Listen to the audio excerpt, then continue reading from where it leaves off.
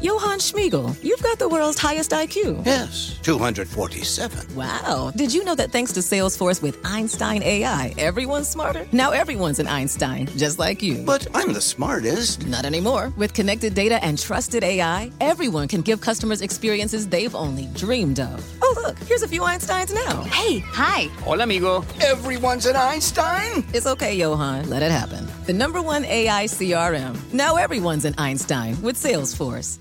You know success when you see it. Or you think you do. The people in the spotlight.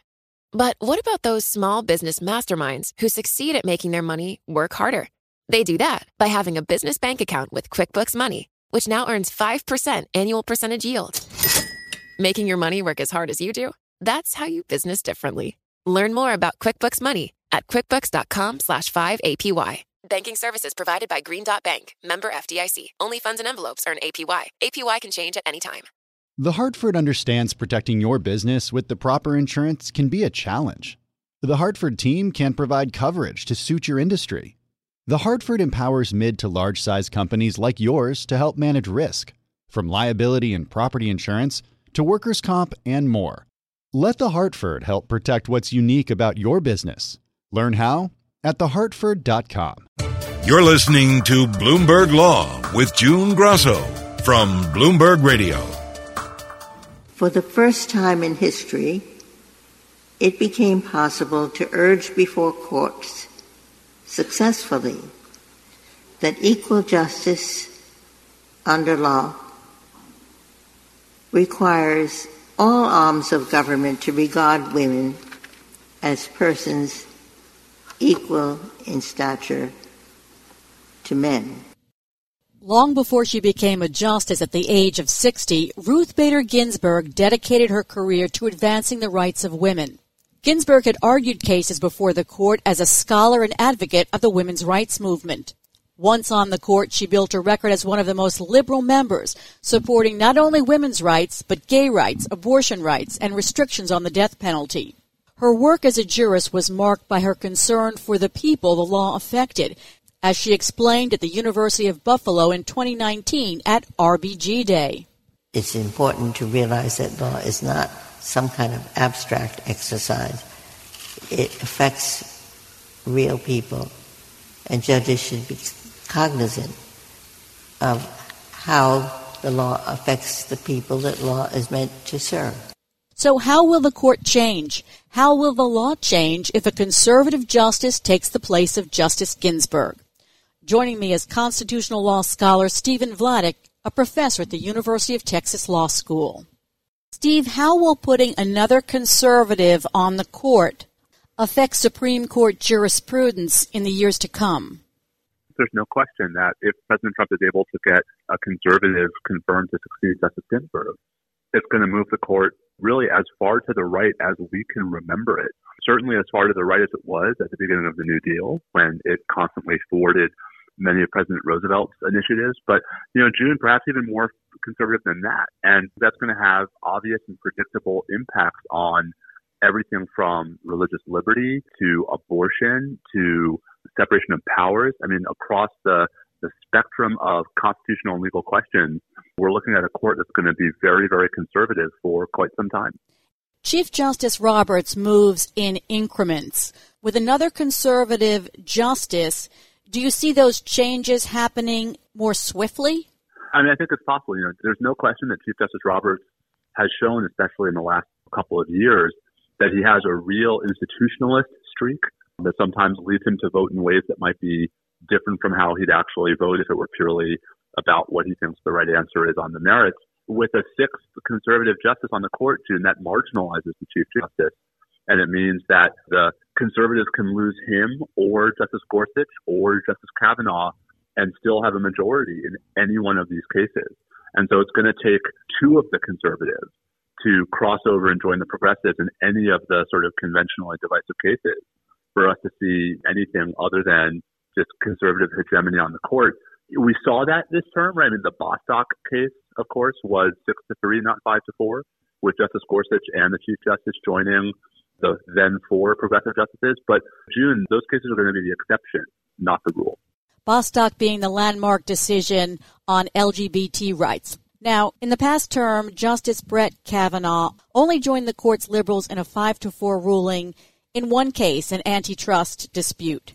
Yet some legal observers are speculating that Kavanaugh will be at the center, the swing vote, in a more conservative court. Do you agree with that?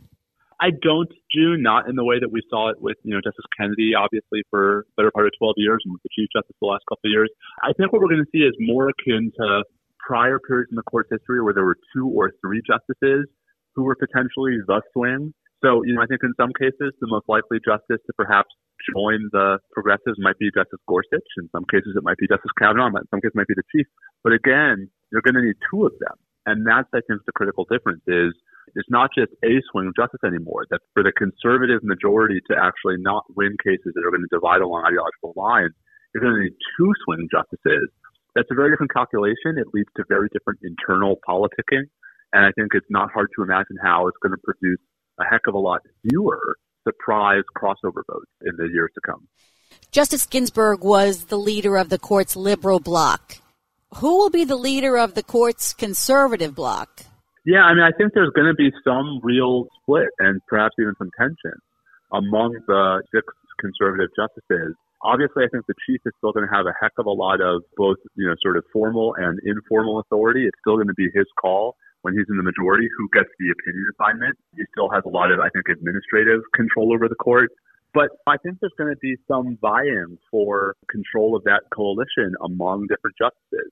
Does this mean that there are now 5 votes for some of the ideas that the Chief wasn't necessarily quite willing to sign off on, for example, in gun cases? If so, is it Justice Alito who leads that? Is it Justice Thomas? I think there's going to be some interesting behind-the-scenes machinations among this new conservative majority. But, June, all that's really going to affect at the end of the day is how these opinions are written. I don't think it's going to actually affect the results. Steve, does this mean new uncertainty about the fate of Obamacare? That law is headed to the Supreme Court for the 3rd time, with arguments scheduled the week after the election. When this case was first decided by a Texas judge, many legal experts called it an outlier and a fluke. But is Obamacare now in jeopardy? So, I think, Justice Ginsburg's passing and replacement, I think, changes the stakes a little bit. But, I think keep in mind, when folks thought that case was not going to go anywhere, the question in that case, which is, I think, now captioned, California versus Texas, is not really about the individual mandate. I think even California, accepts that the court very well might strike down the individual mandate now. The question is what happens as a result. Does the rest of the statute fall? And this is the so-called severability question. And I think, the presumption before Justice Ginsburg passed away is that there were no more than 4 votes for the really, really wacky, to my mind, almost specious severability argument that requires the entire statute to be thrown out, including the Medicaid expansion, including coverage for pre-existing conditions, including things that have nothing at all to do with the individual mandate. But the problem, June, is that now 4 votes might be enough, because if the court splits 4-4, if this happens before the new justice is confirmed, then that would affirm the lower court decision.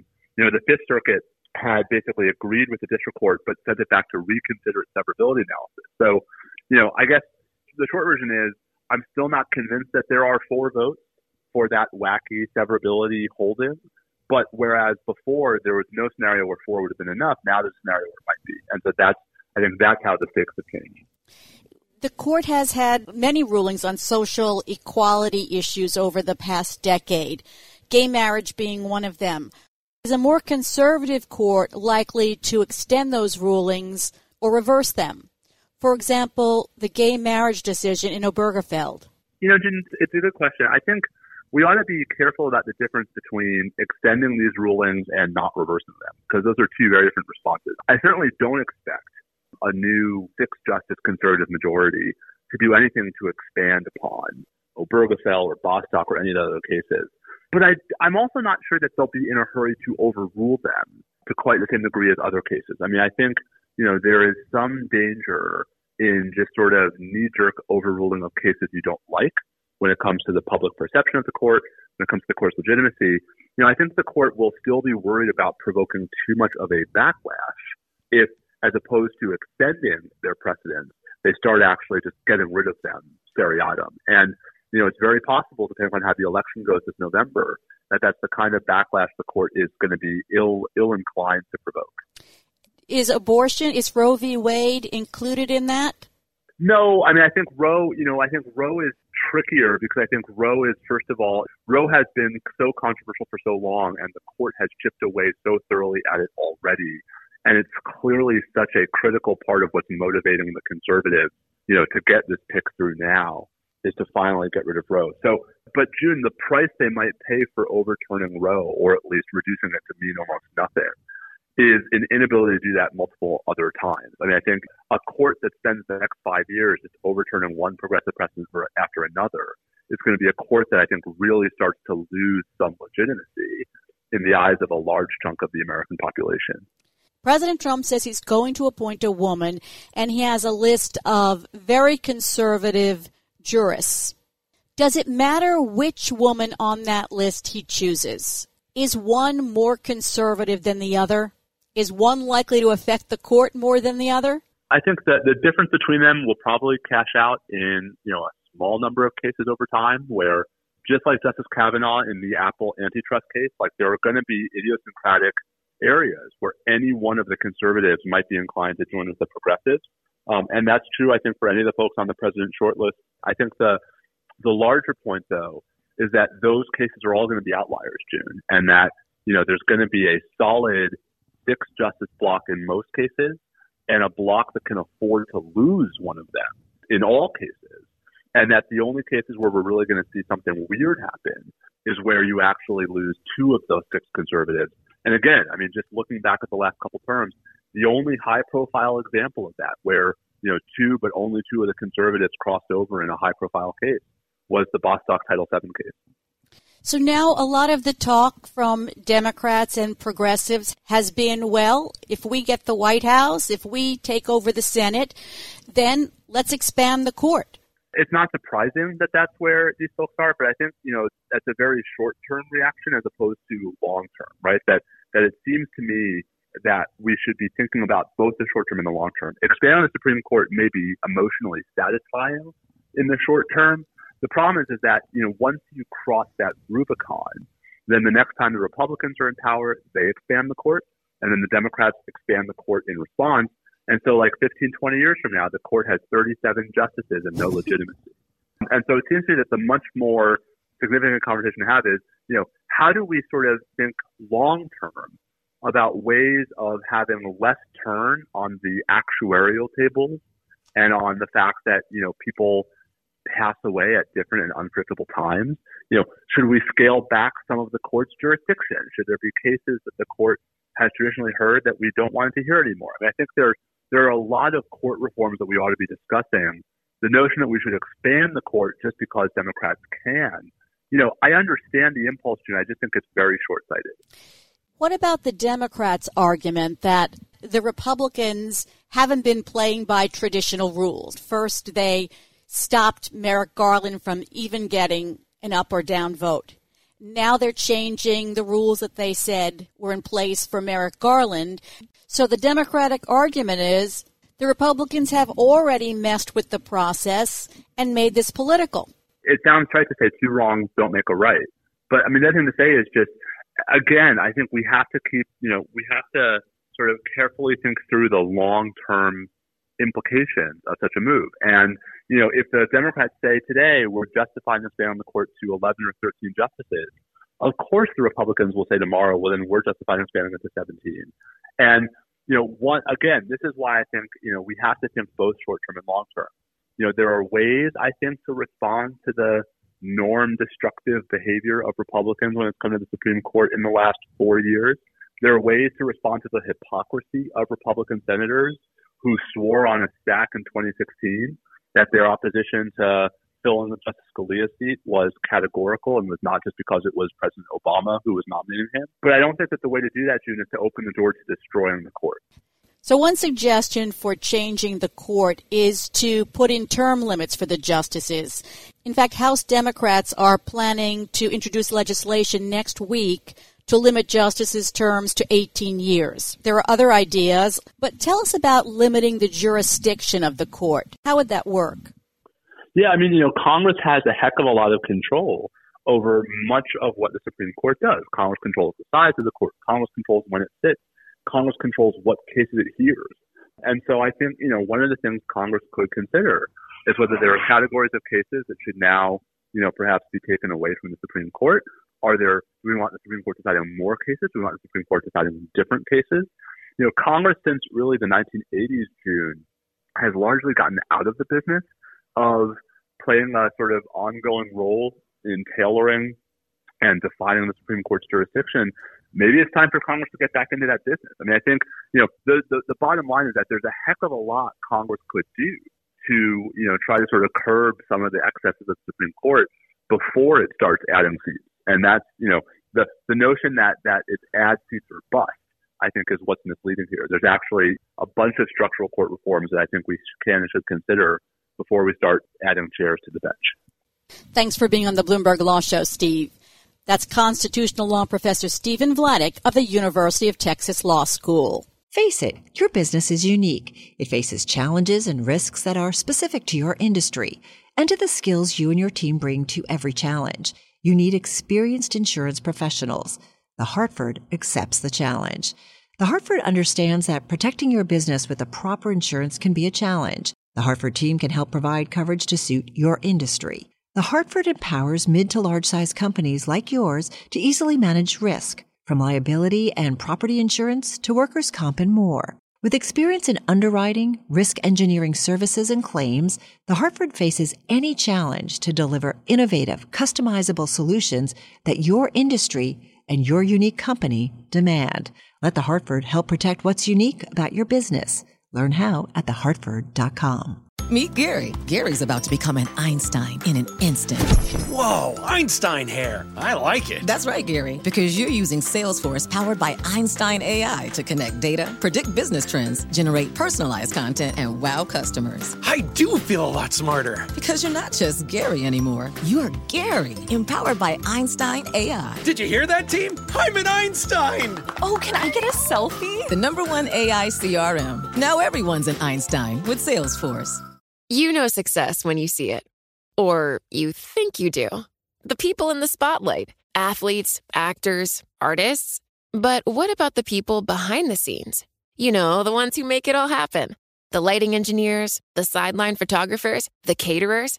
They're small business masterminds. And if there's one thing they have in common, it's making their money work harder. That's why they have a business bank account with QuickBooks Money, where they are now earning a generous 5% annual percentage yield. Yes, 5% APY. Making your money work as hard as you do? That's how you business differently. Learn more about QuickBooks Money at quickbooks.com/5APY. Banking services provided by Green Dot Bank, member FDIC. Only funds and envelopes earn APY. APY can change at any time. As testament to our nation's promise, the daughter and granddaughter of immigrants sits on the highest court in the land. Justice Ruth Bader Ginsburg wrote landmark opinions that advanced gender equality and rights for disabled Americans and immigrants. She was proud of her background and spoke about it when she was honored by the American Law Institute. What is the difference between a bookkeeper in New York City's Garment District and a Supreme Court justice? One generation, my life bears witness. The difference between the opportunities open to my mother and those open to me. The late Supreme Court Justice made history in death as she did in life when she was honored on Friday as the first woman to lie in state at the U.S. Capitol. Here's House Speaker Nancy Pelosi. It is with profound sorrow and deep sympathy to the Ginsburg family that I have the high honor to welcome Justice Ruth Bader Ginsburg to lie in state in the Capitol of the United States. Will conservatives' legal fantasies soon become realities? How will another conservative justice on the Supreme Court change the law? Joining me is Neil Kinkoff, a professor at the Georgia State University College of Law. Neil, in general, how would adding another conservative justice change the court? Well, the general impact will be to move the court dramatically to the right. So for the last about 10 years before Anthony Kennedy retired, the court was really known as the Kennedy Court because he was the swing vote. And in all of the pivotal cases, he would cast the deciding vote. So he pretty well determined the direction of the court. After his retirement, there was concern that him being replaced by Justice Gorsuch would really cement the hold of the right wing on the court. But then Justice Roberts played the role of the swing vote, and the turn to the right wasn't nearly so decisive. So right now there's a 5-4 conservative majority on the court, but it's not as solid as I think people assumed it would be, because Roberts has, in a number of high-profile cases, sided with the liberal wing. But with Ginsburg leaving, that makes it 5-3, and if she's replaced by a very conservative judge, and all of those on the short list are very conservative, that makes the majority 6-3. And even if Chief Justice Roberts continues to occasionally side with the liberal wing, that side would still lose by a vote of 5-4, so that the court would become very solidly very conservative. When we look at how a more conservative court would change the law, the first thing that seems to be at risk is Obamacare, because the Supreme Court is holding oral arguments the week after the election on the Trump administration, trying to have the court declare the law invalid. What do you think the fate of Obamacare would have been with RBG on the court and now without RBG on the court? Sure. So her vote was crucial to upholding Obamacare. She wasn't the swing vote, right? That was really Chief Justice Roberts who added his vote to the 4 liberals. But now, without Justice Ginsburg, if she is replaced by a reliable conservative, then that means that Obamacare can be struck down on any number of different grounds. When this first came out, this Obamacare lawsuit, it was considered almost a silly lawsuit. Most, legal experts were saying that it would never stand up. How did we get to the Supreme Court in this point? Right, because conservative jurists have been committed to the destruction of Obamacare, and no argument is too frivolous to that end. And so this is an example of it. Had this case come to the Supreme Court back when the Supreme Court first ruled on Obamacare, I would not have been surprised if it had gotten 0 votes. But now I wouldn't be at all surprised to see it get 5. A lot of legal articles are talking about Kavanaugh as now the swing vote on this particular topic. In other contexts, he has been reluctant to throw out the entire law. So is it possible that the justices might agree to sever that portion of the law and leave the law in place? I think that's really unlikely. I understand Justice Kavanaugh may not want, given the controversy around his appointment, may not want to be the decisive vote to strike down Obamacare. But that's the only thing I can think that would incline him toward keeping it in place. And now abortion rights. This is what comes up every time there is a court appointment. And it seems as if abortion rights were in jeopardy even before the death of RBG. It seems as if there's been an incremental approach to abortion rights. No one is saying, let's reverse Roe v. Wade. Might that change with a more conservative court? Yes, I think it will change with a more conservative court. The incremental changes have been all from the time of Roe forward, have all been toward reducing the scope of the right to an abortion. So the really operative decision was the decision in the early 90s in a case called Casey, where the Supreme Court formally upheld Roe but replaced it with an undue burden standard. And since that case was decided, now nearly 30 years ago, the court has accepted all kinds of different regulations of abortion that make it virtually impossible in some states to access an abortion. But the Supreme Court has upheld those, saying they're not an undue burden. The lone exception to that is a case from a few years ago from Texas, where Texas imposed regulations that are so burdensome that it would become impossible for abortion clinics to operate in Texas. In that case, the Supreme Court, with Justice Kennedy casting the swing and deciding vote, struck down Texas's law. That set of laws was also adopted by Louisiana, and in the case that the court decided last year, the court stuck with its precedent, and that time it was Justice Roberts who provided the swing vote, only on the ground that he thought by stare decisis he should stick with the precedent, and no one had asked them to reconsider Roe versus Wade. Now, that case then sort of amounted to an invitation to parties to directly ask for the court to overrule Roe. And if there is now a sixth conservative justice on the court, it is all but a foregone conclusion that the Supreme Court will overrule Roe versus Wade. I want to clarify one thing. That doesn't mean that states can't have laws that allow abortions. It just means that states have the decision up to them. That's right. It allows the states to make their own determination. Now, gun rights, the court attempted to take up a gun rights case last term, but it turned out to be moot. They haven't decided a gun case in a decade. What kind of rights are on the table here now? So the Supreme Court held that the Second Amendment protects an individual's right to possess a gun in their home for purposes of self-protection, that is something that cannot be forbidden to them.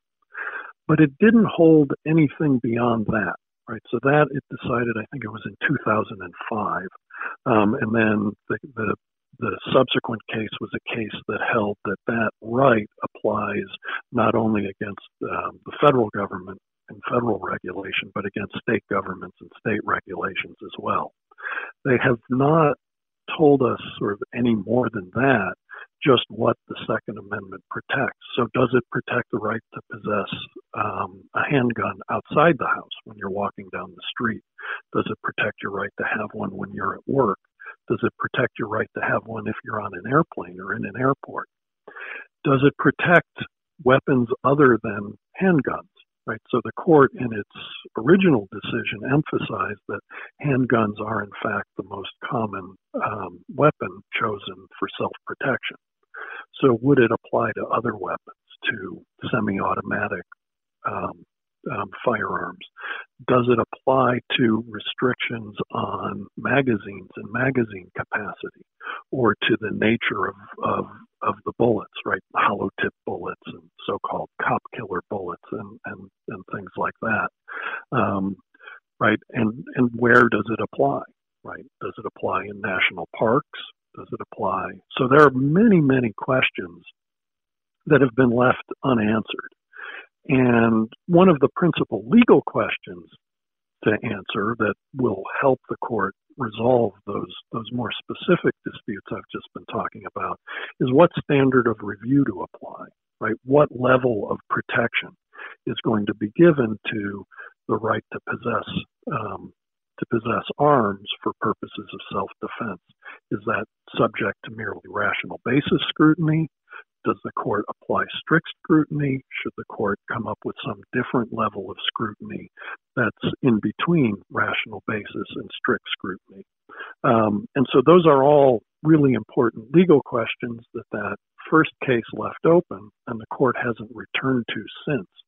Had the court addressed those questions early on, I think it would have been much more restrictive with respect to the rights protected under the Second Amendment. But because the field has been left wide open, this much more conservative court taking up those questions is likely to be much more expansive in terms of what's protected under the Second Amendment.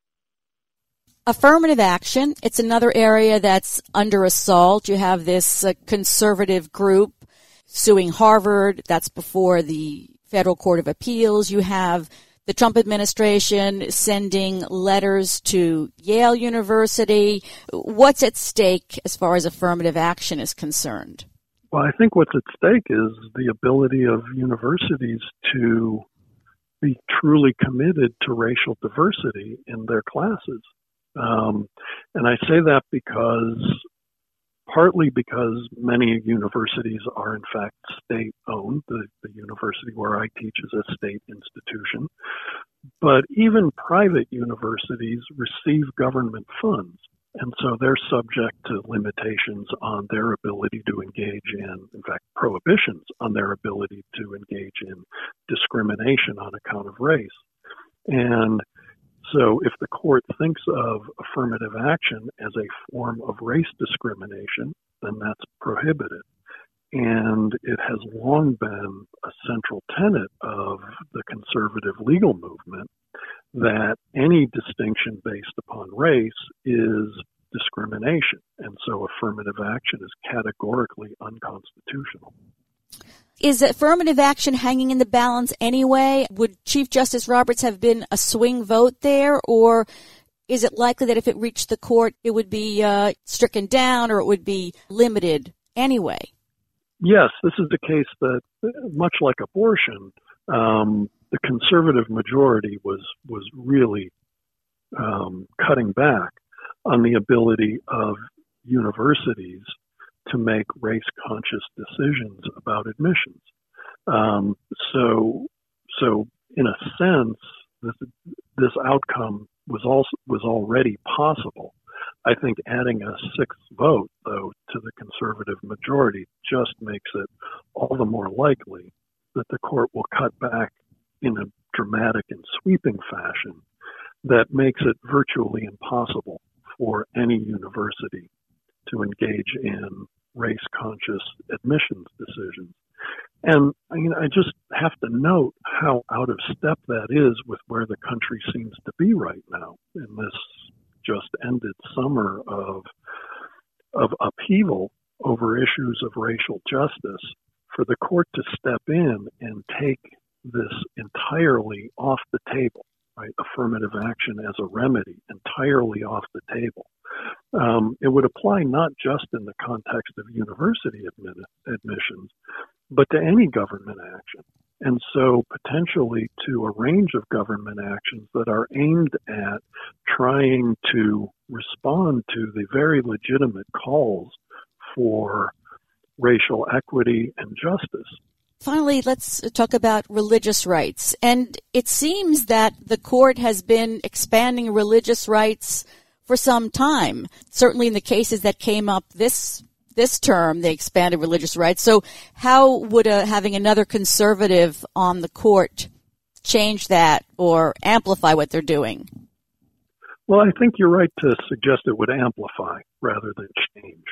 So the court had been moving in a direction that was expansively protective of free exercise rights asserted not just by individuals, but even, strangely enough, by corporations.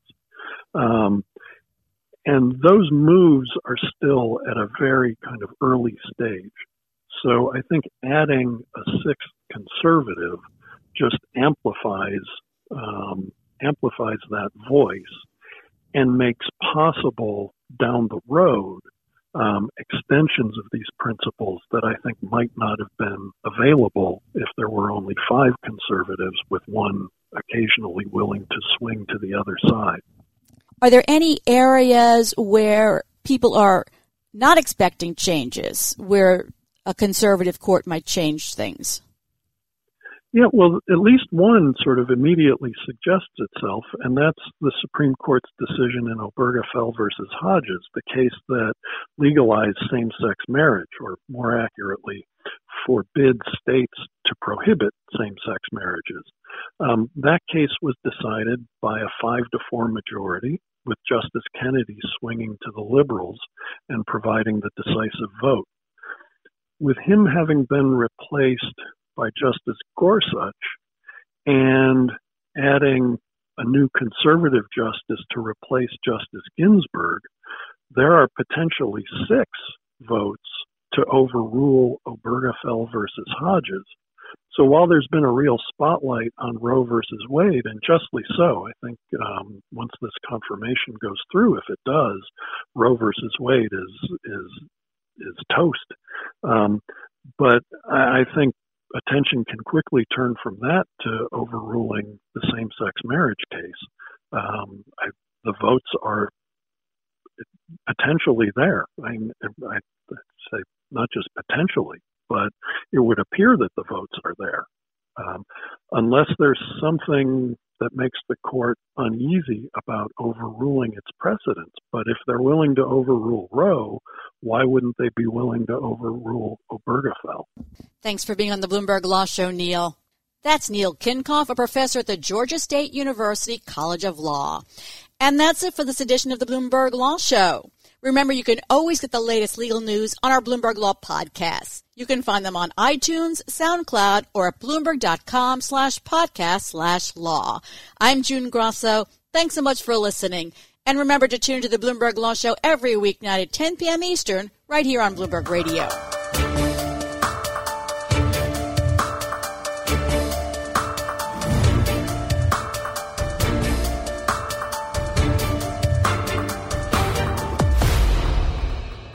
The Hartford understands protecting your business with the proper insurance can be a challenge.